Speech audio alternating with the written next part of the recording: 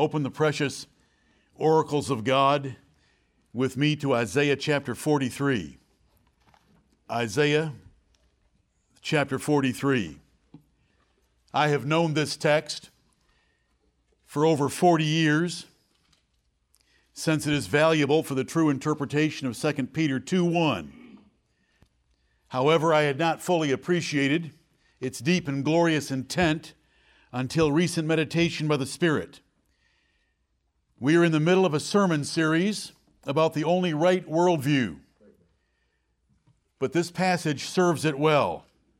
I hope you'll remember axiom number 6. God created all things for himself. Amen. Number 7, God rules over all. Amen. And number 12, God saves unconditionally. I would like to exalt those axioms today with this interruption to our study of axioms by going to this passage and showing you how God did create all things for himself, rules over all, and unconditionally saves some. The combined effect of those three axioms is the absolute dominion and sovereignty of God over all men. Amen. The bottom line that you and I need to see from the text I'm about to read to you is God's distinguishing and supreme love and how he measures it. God chose various ways to measure his love for us, but this measure is not known by most Christians. Right. There is great comfort and glory knowing how much God loves his people, and this lesson will add to it. Amen. Isaiah chapter 43. I have briefly shared this with you already at the Lord's Supper last Sunday, but it did not satisfy my soul, nor him who moves my soul. So you're going to get more of it today. Amen. I shared more of it with you in an update, but it did not satisfy my soul. And so though I had axiom material ready for you, I have spent this week to try to open this passage to you. I believe that preaching is reading in the book, in the law of God distinctly and giving the sense. Right. And so that's what I shall do. Amen. And I pray God to bless his word to bear fruit. Amen. Isaiah chapter 43, beginning at verse 1. But now thus saith the Lord, that created thee, O Jacob, and he that formed thee, O Israel, fear not. For I have redeemed thee. I have called thee by thy name. Thou art mine. Amen. When thou passest through the waters, I will be with thee. And through the rivers, they shall not overflow thee. When thou walkest through the fire, thou shalt not be burned, neither shall the flame kindle upon thee. For I am the Lord thy God, the Holy One of Israel, thy Savior. Amen. I gave Egypt for thy ransom, Ethiopia and Seba for thee. Right.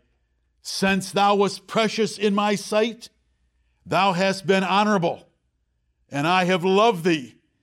Therefore will I give men for thee, and people for thy life. Wow. Fear not, for I am with thee. I will bring thy seed from the east, and gather thee from the west. I will say to the north, give up, and to the south, keep not back. Bring my sons from far, and my daughters from the ends of the earth, even every one that is called by my name. For I have created him for my glory. I have formed him. Yea, I have made him. Amen. Amen and amen. I love these verses, Amen. and I want you to love them and to understand them and to embrace them. The context is our job, because the context is our master of interpretation. What is the context for Isaiah 43? Recently, I shared with you Isaiah chapters 40 through 48, that those 9 chapters of God boasting about himself were to comfort Israel, that he had raised up a mighty man that would deliver them from the impregnable city of Babylon. And his name was Cyrus the Persian. Israel, the Jews of Judah in particular, were being held captive in Babylon, an impregnable city, the greatest city on earth at this time by far. Because Israel had not kept the 7th day, God said, I will put you in captivity for 70 years to honor my Sabbath. Right. And God had named Cyrus the Persian. If you flip over just to chapter 44 and verse 28, Isaiah tells us that saith of Cyrus, he is my shepherd, and shall perform all my pleasure, even saying to Jerusalem, thou shalt be built, and to the temple, thy foundation shall be laid. Right. So there is Cyrus named 150 years before he was born by the sovereign government of God, that he would raise up a Persian to overthrow Babylon, and he overthrew Babylon in one night. Verse 1 of chapter 45, thus saith the Lord to his anointed, to Cyrus. There's no evidence Cyrus was even a religious man, but he was still the anointed of God, because God had chosen him to be his shepherd for his people Israel, whose right hand I have holden. God was with him to subdue nations before him, and I will loose the loins of kings, one particularly named Belshazzar, to open before him the 2-leaved gates, and the gates shall not be shut, and so forth and so on. That is the context. They were in Babylon. There was no army sufficient to overthrow Babylon. There was no rescue that they could see. There was no one of their ranks that would be able to take on Belshazzar and the Babylonians. But God comforted them. In verse 1, he said of Isaiah 43, fear not. In verse 5, the opening words, fear not. Don't be afraid. I will deliver you. I am going to order the nations to give up you Jews, and they are going to come back to me in Jerusalem. I have ordered it. I am your Savior. I am your God. It is going to happen. Amen. The chapter begins with declared love and promises of great preservation of them. In verses 1 and 2, we sing of these promises in verse 2 in the song, How Firm a Foundation is Laid for Your Faith. How firm a foundation comes from Isaiah 43 and verse 2. But most do not understand the support and argument for believing verses 1 and 2 and 5, 6, and 7. And the reason for believing those promises of verse 2 and the promises of 6 through 7 are found in verses 3 and 4. Right. Now, if you pay close attention, you have heard these things last Lord's Day and in an update. But I am repeating them and am going to expand upon them now. So we come to the text, which my text is verses 3 and 4. The verses I want you to understand clause by clause are verses 3 and 4. The context is set. The larger context of God delivering the Jews out of Babylon.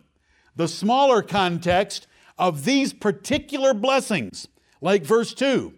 When you pass through the waters, I will be with thee. Whatever you are afraid of that is like passing through dangerous waters, I'll be there for you. Right. And then verses 6 through 7, I don't care where you are. I don't care what nation is holding you captive. I am going to order them to give up, meaning give up my children so that they can come back to me. Right. And also, keep not back. in verse 6. You're all going to come to me again because you are called by my name, because I have formed you for my glory. And this is all true of us. We are called by his name. We are not ashamed of the name Jehovah, nor of his Son Jesus Christ. Amen. And we are his, and he is our God. Amen. Verses 3 and 4. For I am the Lord thy God. Jehovah God of Israel is speaking in the first person to these Jews captive in Babylon. I am that I am of the burning bush is speaking. When it says, for I am the Lord thy God, we see Lord in all capitals, understanding that that is the representation by our King James translators of the sacred Hebrew tetragrammaton, the four consonants meaning I am that I am. The meaning of the name Jehovah. Jehovah is our God. Jehovah was the Jews' God. And he says in verse 3, for I am the Lord thy God. That coordinating conjunction for that starts verse 3 should tell you that he's explaining why they can rely on verse 2. Verse 2 will happen for, verse 2 will happen for, verse 2 will happen because, for, I am the Lord thy God. Amen. Isaiah the writer is quite irrelevant at the moment, for the declaration is straight from the Lord. Right. He declared he was the Jews' God. He repeated this personal commitment many times in these two verses.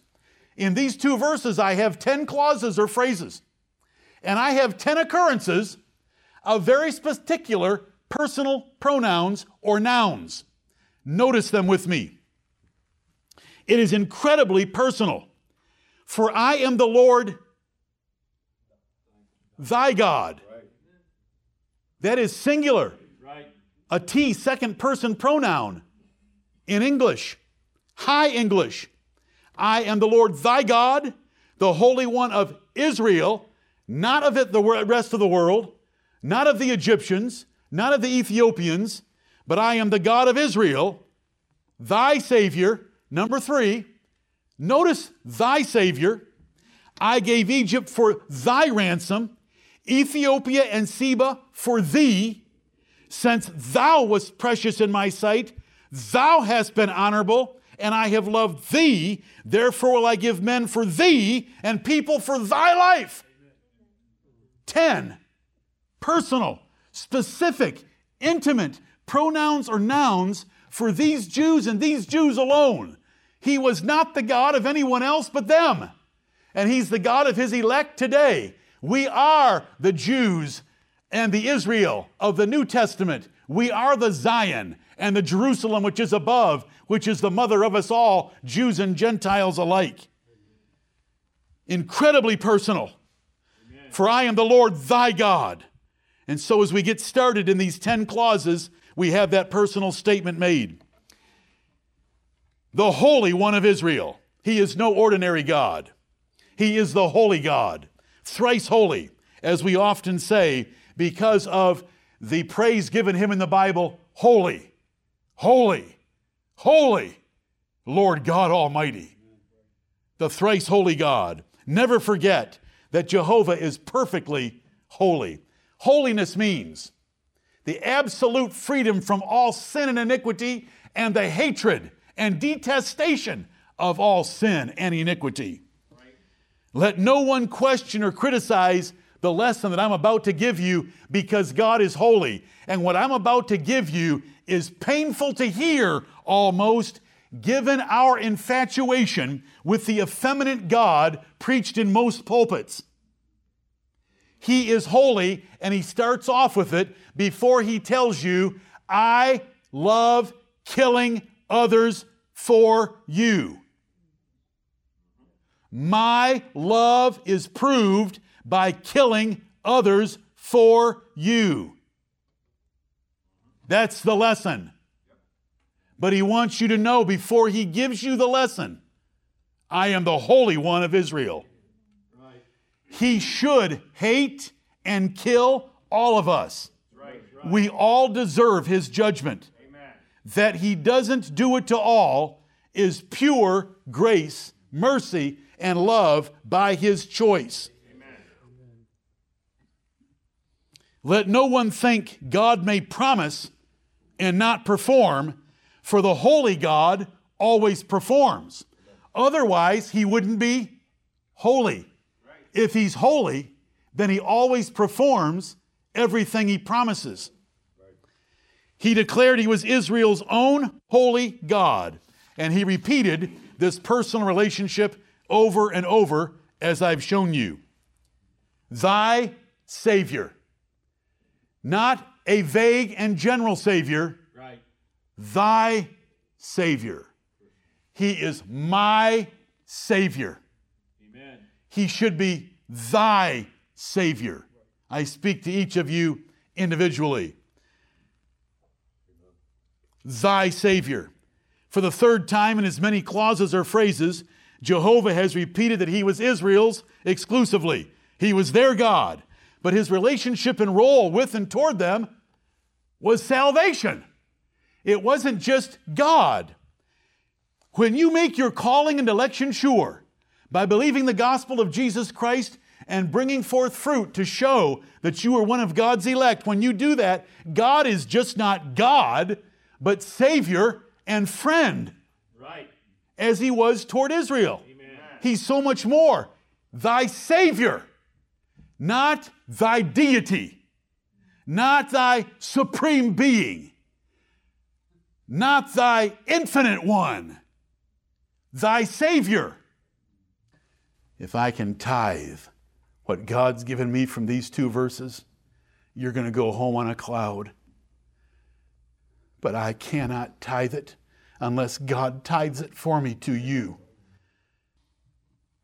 He had saved them in the past, which gave them great hope, which should have given them even more hope that He would yet save them.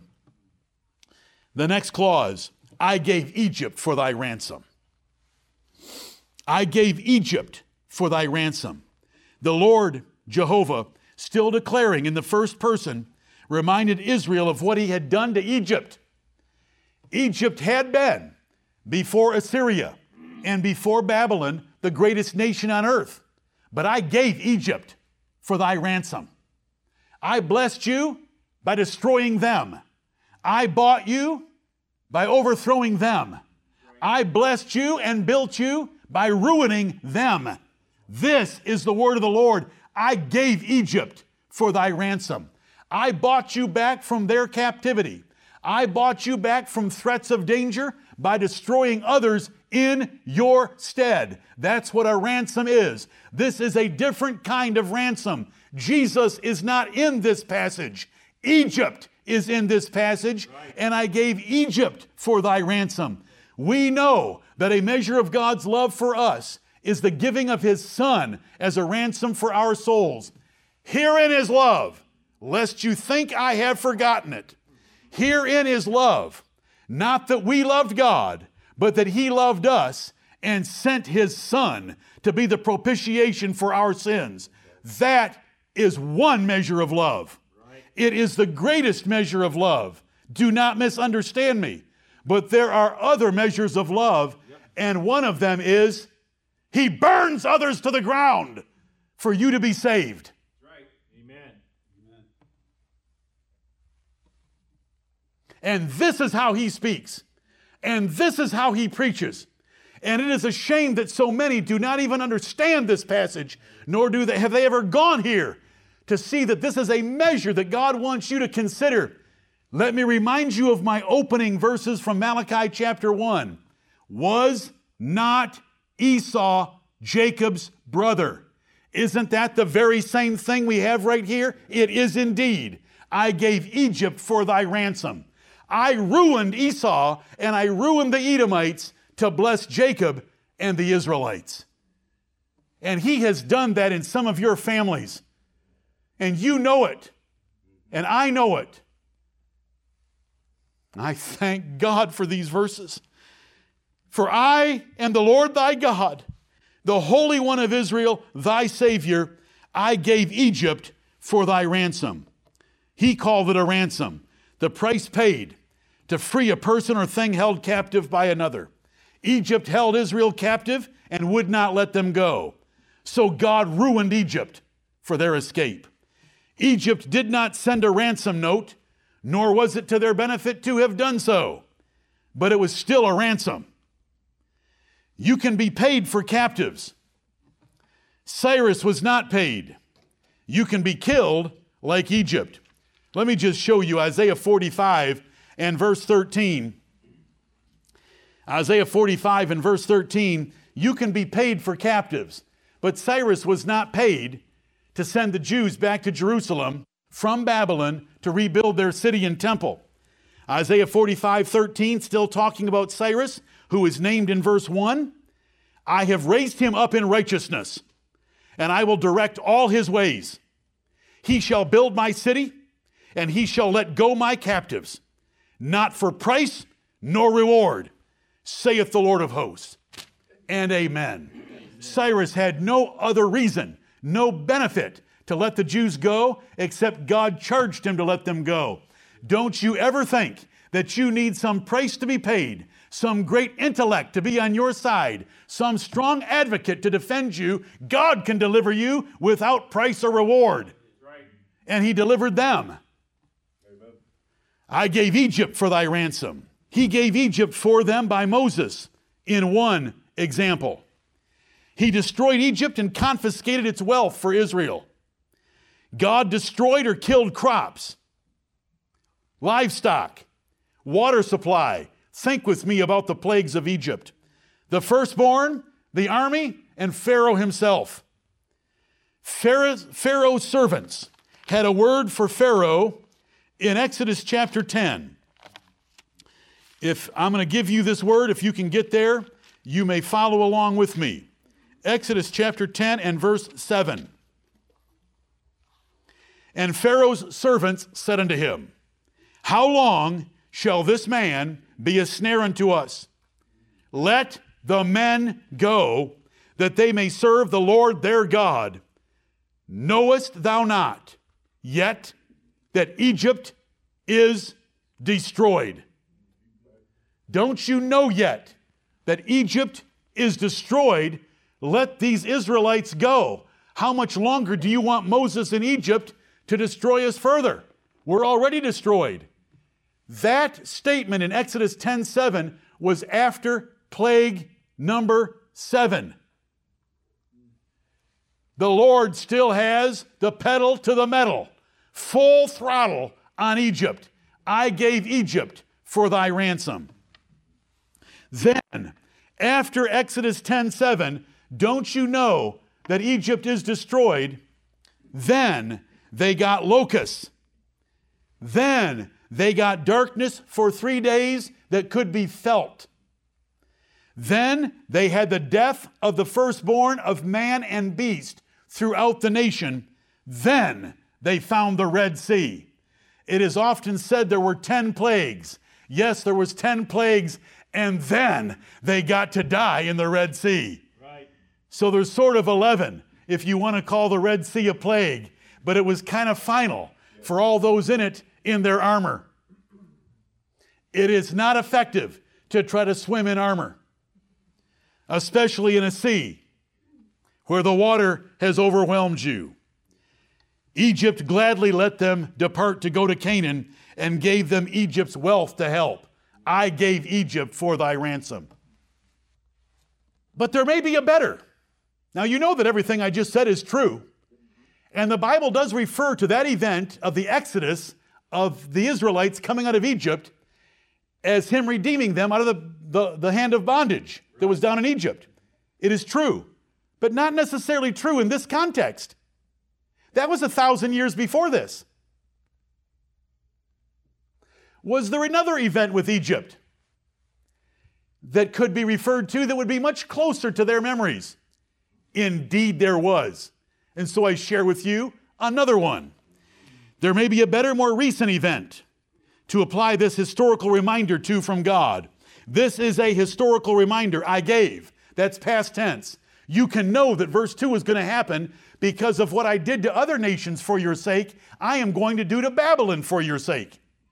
Here's the other event. Look at Isaiah 37. Isaiah 37.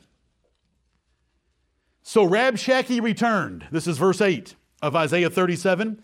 So Rabshakeh returned. Remember, he was the spokesman of Sennacherib, king of the Assyrians, and found the king of Assyria warring against Libnah, for he had heard that he was departed from Lachish. And he heard say concerning Tirhakah, king of Ethiopia, he is come forth to make war with thee. And when he heard it, he sent messengers to Hezekiah, saying, and so there was a tactical decision forced upon the Assyrians that they had to lay off the Israelites because they had surrounded Jerusalem, because they had to go fight Egypt and the Ethiopians.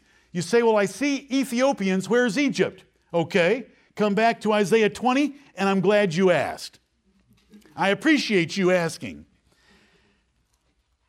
We always appreciate Bible questions. Isaiah chapter 20. In the year that Tartan came unto Ashdod, this is Sennacherib trying to take down Israel, and he did take down Israel, but he didn't take down Judah and the Jews of Jerusalem. In the year that Tartan came unto Ashdod, when Sargon the king of Assyria sent him and fought against Ashdod and took it, at the same time spake the Lord by Isaiah the son of Amos, saying, Go and loose the sackcloth from off thy loins, and put off thy shoe from thy foot. And he did so, walking naked and barefoot. And the Lord said, Like as my servant Isaiah hath walked naked and barefoot 3 years, for a sign and wonder upon Egypt and upon Ethiopia, so shall the king of Assyria lead away the Egyptians prisoners and the Ethiopians captives, young and old, naked and barefoot, even with their buttocks uncovered, to the shame of Egypt. Amen and amen. We always want to let context be our master. Amen. And so we know there's a double fulfillment, though I do not like that expression, and there really is only a single fulfillment. I believe this Isaiah fulfillment, which was fresh in their memories, is more valid and valuable by the context than the one from the Exodus from Egypt 1,000 years earlier or so. But we have this one. And you say, well, where's Seba? Well, Seba is so insignificant, it's not mentioned again. But if you look at a map, the Sabaeans were from Seba, and they are connected to Ethiopia and Cush, south of Egypt on the African continent. And the Bible tells us a little bit about their location, but nowhere else are they mentioned like in Isaiah or in Kings. It's just right here that we have it in Isaiah 43. I gave Egypt for thy ransom. Look what God did to Egypt for the ransom of the Jews in Jerusalem when Hezekiah and the Jews were scared that Sennacherib and Rabshakeh, with all their blasphemous statements, were going to take the city. They had taken all the walled cities of Judah. Jerusalem was left. What happened? God raised up a diversion that the Assyrians had to leave and go fight the Ethiopians and the Egyptians. And they were irritated that they had to lift their siege on these rebellious Jews in Jerusalem. Look what they did to those Egyptians. They destroyed them, made them prisoners, stripped them, made them wear ultimate miniskirts, showing their buttocks. It's in the Word of God. Right. I gave Egypt for thy ransom. You can enjoy both of them because both of them are described in the Bible as the price paid for Israel to come out of Egypt. But this is a little different here, and it's a little more recent, and I go with this one, though I love the latter one as well. And I just love the Word of God because I know I have verses about God redeeming them out of the hand of bondage, applying back to the time of Pharaoh. But here we have it right there in Isaiah 20. And so we have explained to us, I gave Egypt for thy ransom. I delivered you from two things. I lifted the Assyrian siege of the city by making them go fight Egypt, and I destroyed Egypt. And the second reason, if you know the history, the second reason is the Jews were tempted to call on Egypt to come to their aid.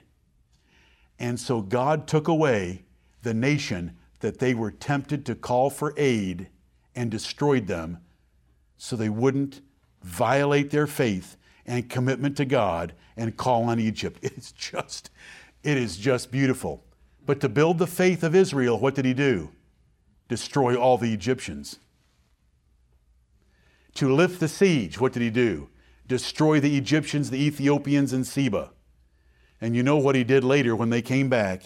He killed 185,000. That is another ransom price, isn't it?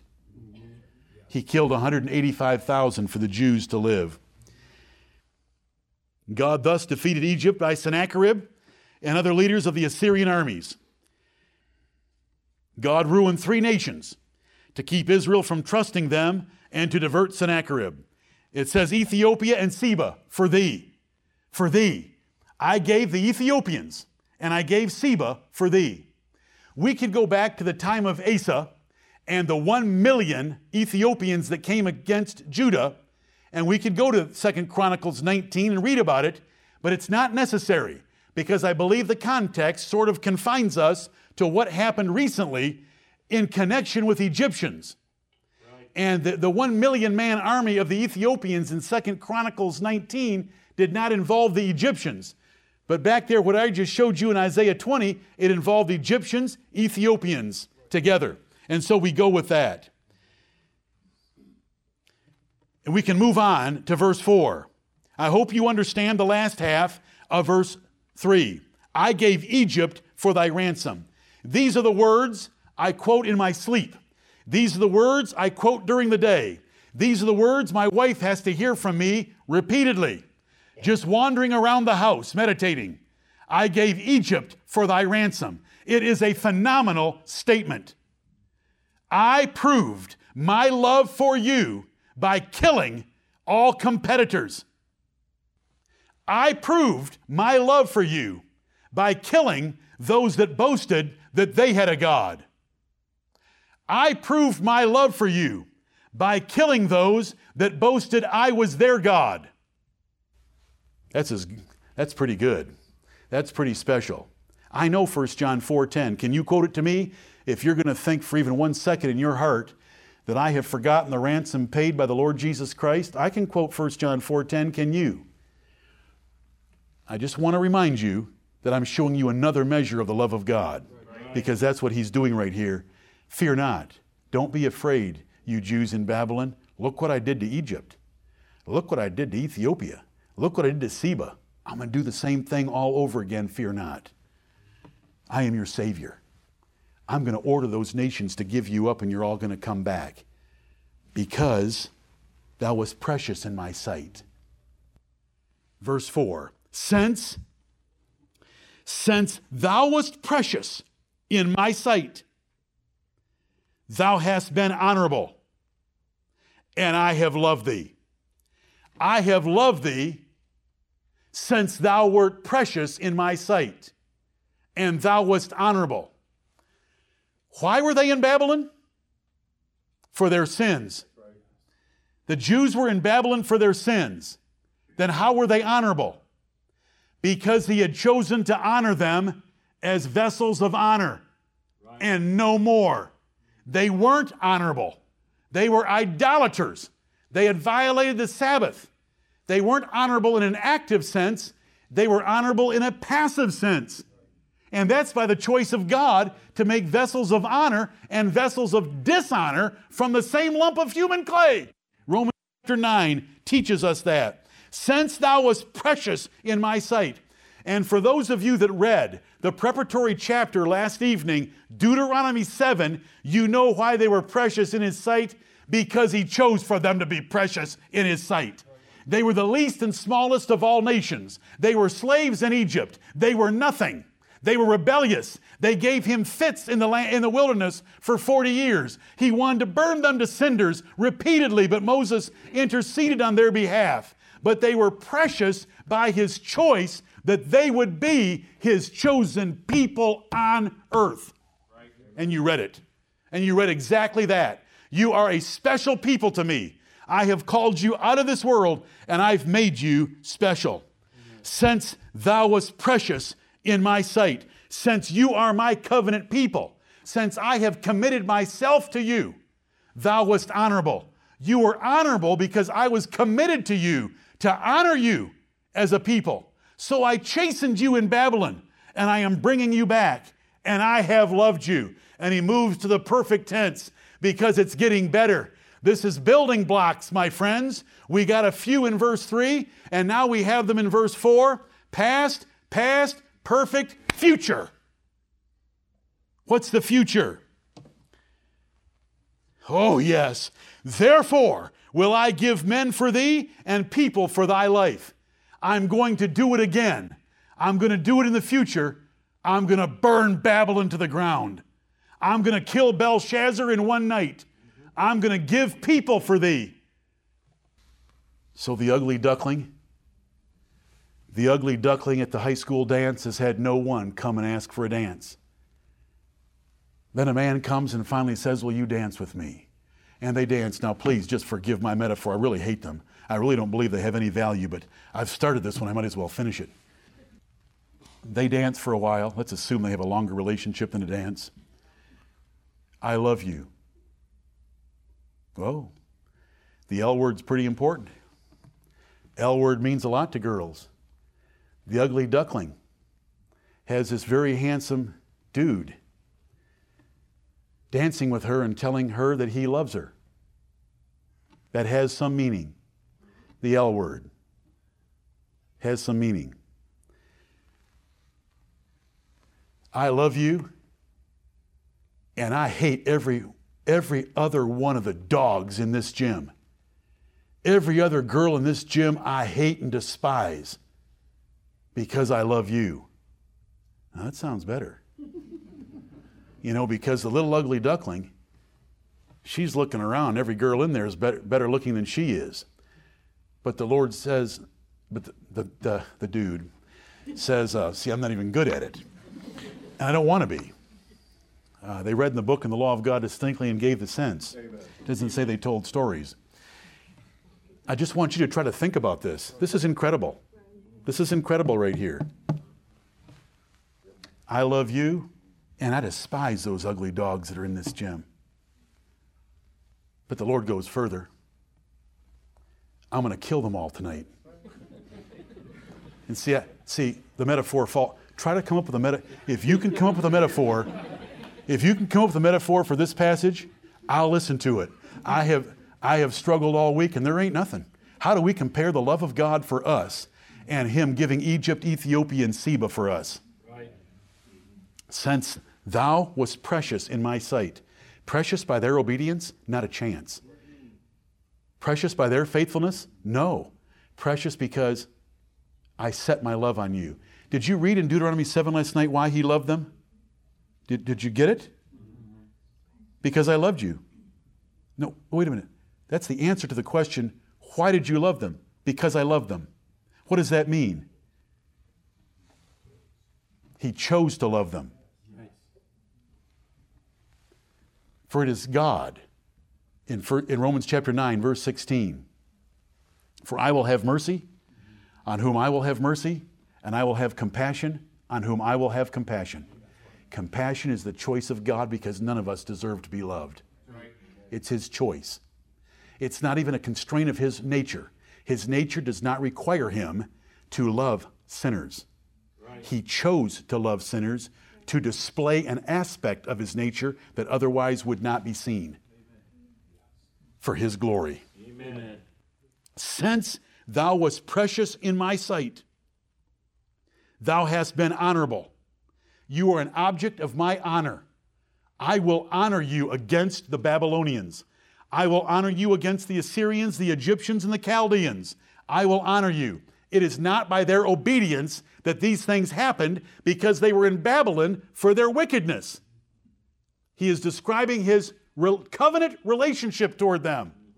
Do you remember from Deuteronomy 7 last night how He referred to that covenant? I will keep my covenant. Since thou wast precious in my sight, thou hast been honorable. See, the honor and the honorableness of the second clause is dependent on God seeing them as precious rather than their obedience. I do not want to spend any more time. I hope you can see that. None of us are precious by nature. None of us are honorable by nature. But are there vessels of honor? Are they honorable by nature or honorable by God's electing choice? They're honorable by God's electing choice, and that is true here as well. And I have loved thee. Since thou wast precious in my sight, he starts to move forward. Thou hast been honorable. I am going to destroy the dishonorable ones outside of my covenant in Babylon for your salvation. I have loved thee. That is perfect tense. That is a past love that is still true in the present. It's not I love thee. That's past tense. I have loved thee makes it I still love thee. He is transitioning beautifully into the future tense. And I have loved thee. So don't be afraid. Don't worry. The basis for my promised protection is I've loved you. The basis for me calling all of your relatives out of all the nations is because I have loved you. And because I have loved you, and because I have given others in the past for you, therefore, we have a conclusion drawn. Therefore, will I give men for thee. I will kill Belshazzar for thee. I will let Cyrus kill Belshazzar for thee. I will let Darius the Mede have the city of Babylon for thee. And the Babylonians and Chaldeans that will be slaughtered that night, I give them for thee. I have allowed Cyrus to take the impregnable city of Babylon, who has said, we shall sit a queen forever in one night for thee. The slaughtered Babylonians I give for thee, and people for thy life. Do you understand this? He would prove his love of the Jews by killing others in their place. You have not heard very many sermons on this text or that lesson of God's love. That is the measure of God's love he wants you to get from these two verses. I gave Egypt and Ethiopia and Seba for thee, and I will give others for thee. I will give other men for thee. I will give their lives for thee. I will burn them to the ground. I will destroy them for thee. Was not Esau Jacob's brother? Right. There is absolutely nothing in us for that distinction and differentiation to be made, that discrimination that God made. We should all be burned to the ground, as I have been saying. We should all be killed. We should all be thrown into the lake of fire for eternity. But he has chosen to send some there and others not there so that he can prove both sides of his attributes. His wrath and his power, he needed to choose some to send to everlasting torment to prove his wrath and his power, and he chose them. Therefore, that ransom of them allowed him to save others, to show his the glory of his grace. And so there are vessels of mercy, and there are vessels of wrath. There are vessels of honor, and there are vessels of dishonor. What is the therefore? Therefore, in verse 4, it's drawing a conclusion. What is the conclusion? He would prove love, and that he was their Savior by killing others. I gave Egypt for thy ransom, Ethiopia and Seba for thee. Since thou wast precious in my sight, thou hast been honorable, and I have loved thee. And this is how I have shown it, and this is how I will show it. Therefore, because I love thee, and because you're precious to me and they are not, because you are honorable to me and they are not, I will give men for thee. I will take down the Chaldeans and the Babylonians for thee, and I will give people for thy life. Lord, we are not worthy to even read such things. Amen. We know that Israel was not precious nor honorable by nature nor by conduct 95% of the time, and we know the same about us. But we thank thee, and we praise thee, and we bless thee for giving others in our stead that you might save us. Amen. Not because of us, because it seemed good in thy sight. Amen. Not unto us, O Lord, not unto us give glory, but unto thy name and for thy truth's sake. Amen. The simple lesson. How much does God love you? Wherein have you loved us? The Jews said in Malachi 1, wherein hast thou loved us? Was not Esau Jacob's brother? God wants us to think about the distinction that he makes in the human family. And he makes them. The simple lesson, how much does God love you? It is measured several different ways, but make sure you get the one today. It's measured by man's terrible rebellion and his insatiable sinful depravity, that God saves us in spite of it. It's measured by the eternal torment of hell's fires that the elect are saved from. It's measured by the eternal inheritance of a perfect new heaven and earth. Right. It's measured by God's gift of his Son for your redemption. And it's measured by the others he sacrifices in your place. And God chose to tell the Jews to measure his love for them by what he did for others. God's love for his people is greater than you think or know. By his revealed measure of this passage and other related passages like Malachi chapter 1. He loves his people in great distinction from his hatred for all other peoples on earth. And he used twins in the womb of Rebekah to prove it. Here's where the doctrine of reprobation fits so perfectly. God gladly kills anyone that gets in the way or threatens his children and their success. So many places could be turned to, but let me turn you to two Proverbs. Proverbs chapter 11 and verse 8.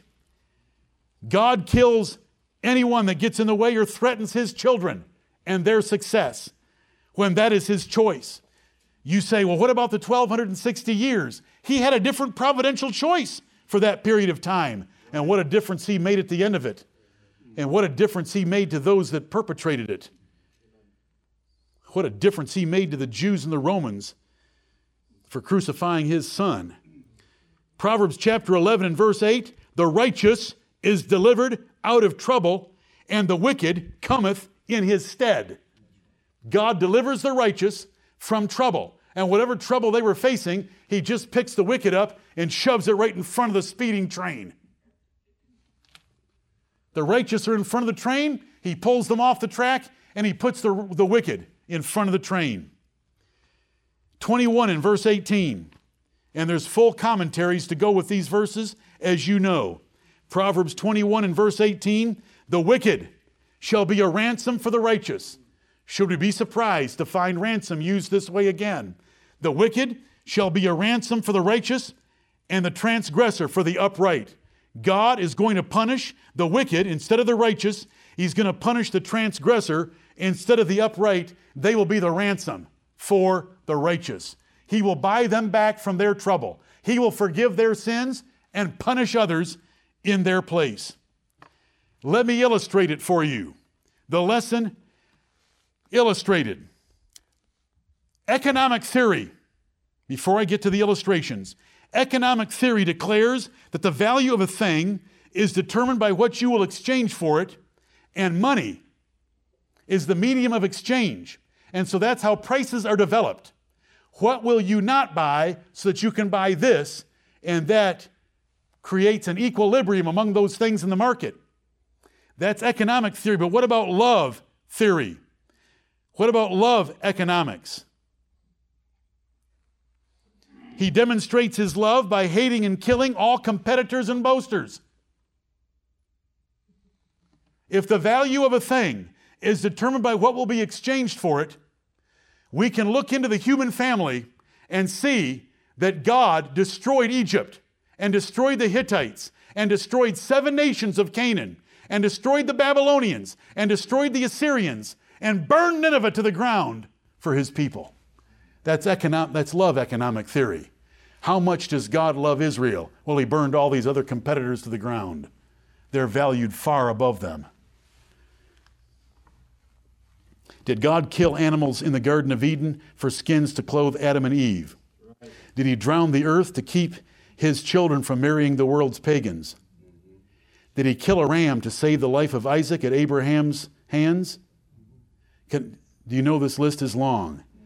So, did he annihilate Canaan's 7 nations to give their stuff to his own? Yep. Nice furniture, decor, beds, curtains, blinds. Was it all there? Yeah, all of it was there. Wells dug, vineyards planted and matured, city walls built, infrastructure all there. God did it. You say it doesn't sound fair. No, we should all be in hell. It doesn't sound fair. It sounds like grace and mercy and a covenant preciousness. Amen.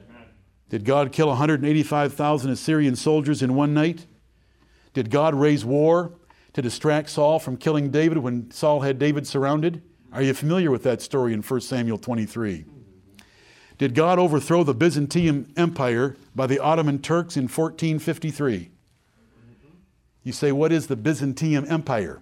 It is the Eastern Roman Empire after the Visigoths overthrew Rome in 476 AD. They moved their headquarters to Constantinople. And it was called the Byzantine Empire, and it lasted for 1,000 years and was overwhelmed by the Ottoman Turks, the Muslims, in 1453. You say, well, what did all those people get killed for? So that Greek manuscripts would flood Europe. Right. For Johannes Gutenberg, who had invented the movable printing press in 1438. Right. And for Erasmus, Tyndale, and Stevens to give us our King James Bibles. Amen. What happened to the Spanish Armada in 1588? Destroyed. Right. What happened at Waterloo in 1815? The French destroyed. How much gospel has come out of France? Let's just round off, okay? None. How much gospel has come out of England? A lot. Amen. Amen. Who owned the land that you're sitting on right now? How many of them were there when Columbus landed in the West Indies? 10 million. How many were there in 1900? 237,000 by count on reservations. You say you're sounding nasty. I'm not nasty. I'm just telling you the facts.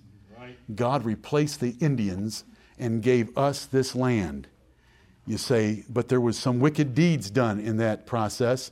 Okay, so next question. I just want you to know from Acts chapter 17 that God hath determined the times beforehand. Right. The times of all political events have already been determined by God, and you all seem to like this land. You plant gardens and think that the dirt is yours, and you're not Native Americans. You just happen to be Americans. You say, do you really think like that about history? Absolutely, absolutely every single time. Right. There is no other way to think about history. That's right. Mm-hmm. There were 10 million Indians, and there was only 237,000 left by count. Most of the deaths were not by musket balls, but due to the diseases that we brought onto this continent. Right. 85-90% of all that were killed. How about the Battle of Britain? What do you think is going to happen at the Battle of Britain? How much gospel has come out of Germany? None. What is the Battle of Britain? The Battle of Britain was 12 months of Adolf Hitler throwing his air force at the little island of Britain to see if they could destroy them. Britain lost 15,828 total civilian and military deaths. 15,000 out of 40 million. Germany could have taken the island, but God had other plans. God gave the leader of Germany insatiable greed and a violent personal hatred for Joseph Stalin, so he amassed 4.5 million men on the Eastern Front to attack the Soviet Union on 3 fronts, 3 columns, because he had enemies out of whom the gospel has never come, Germany and the Soviet Union. 15,000 died in the Battle of Britain, which is hardly anything in comparison to what could have happened and what did happen to Germany and to the Soviet Union. These numbers are absolutely staggering, and I give God all the glory because all the times, all the political events were determined beforehand by the God who sacrifices some to preserve others. Right. And the gospel came out of England and it came to America, and we had a Christian, if it was only in lip service in some ways, we had a Christian coalition against the atheist coalition. It's not even going to be close. In 6 months on the Eastern Front, Russia lost 3.2 million men because they don't know how to fight. I mean, please remember, whenever you read about Russia and they try to scare us in the news, just go back and read a little bit about history. They had to have 3 branches of their service and secret police to stand behind the army, shooting anyone that turned around to force them to go forward because they have no character when it comes to battle. The Germans fought. Don't get me off on that subject. Why'd you do that? The Battle of Britain. Britain lost less than 1% of its population in World War II.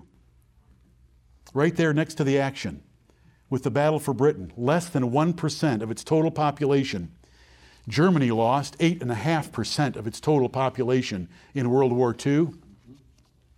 The Soviet Union lost 14% of its population in World War II.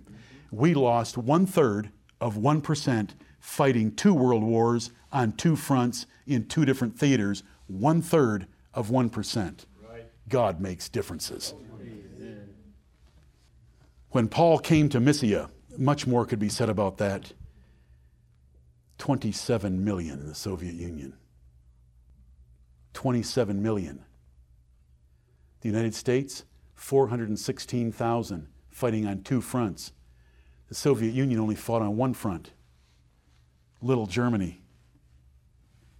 I thank God that He preserved us and preserved our nation. If we had German leadership, how much religion would be here? None. If we had French leadership, how much would be here? None. If we had Cuban leadership, none. Those are atheistic states or Catholic states, like France. When Paul came to Mysia, as he's traveling through Asia, the Spirit wouldn't let him go north into Bithynia. The Spirit wouldn't let him go south into Asia. He only went one direction, west. West for us. Look at Paul. When Paul wrote, he only mentioned 2 places that he wanted to get to, and they certainly weren't in the east. They were west, Rome and Spain. I want to push west. And he pushed west, and the gospel went west. And we thank God for that. It's the lesson, and the lesson applied for you to think about. Religious wars that Protestants fought against the Catholics freed Baptists after 1,260 years of hiding. When you heard in the past, or you hear a preacher in the present and are convicted, most all others are not hearing. Right. Do you understand that? Right. When you heard or when you hear and you're convicted, others are not of that same combination. God has other combinations, don't get me wrong, but I want you to think about the choices God has made for you. We pray for God to improve our church. He gets rid of bad members and replaces them with better members, and our church keeps getting better because He gives a ransom for our betterment. When a brother gets a lung transplant in a few weeks, another will have died for him. God made that choice. And we trust Him. Amen. Why? I am the Holy One of Israel. I am the Holy One of Israel. What should our response be? We should be constrained by the love of Christ. We should rejoice. We should be able to sing a song like, I gave my life for thee, what hast thou given to me? And want to give Him our lives. Look what He's done for us. Right. If you will think about history, if you will think about economics, if you will think about America, if you will think about Britain, if you will think about the gospel, if you will think about just anything, God has made enormous differences for us. Some of you, He's reached into your families and plucked you out. There was no other believers there. No other convicted, conscientious lovers of Christ there. Look at the differences He's made. And when we stand before Him and we see the wicked cast into hell, and we'll know that we're as wicked as they are. cast into hell, for God to prove the attributes of wrath and power, and then he's going to take us to his right hand and say, enter thou into the joy of thy Lord, for the display and manifestation of his mercy and his grace and his love toward us. Yes. Brethren, you are precious and honorable in his sight, and he's given others for you. Right. What are you going to give him? Right. May the Lord bless the preaching of his word. Amen.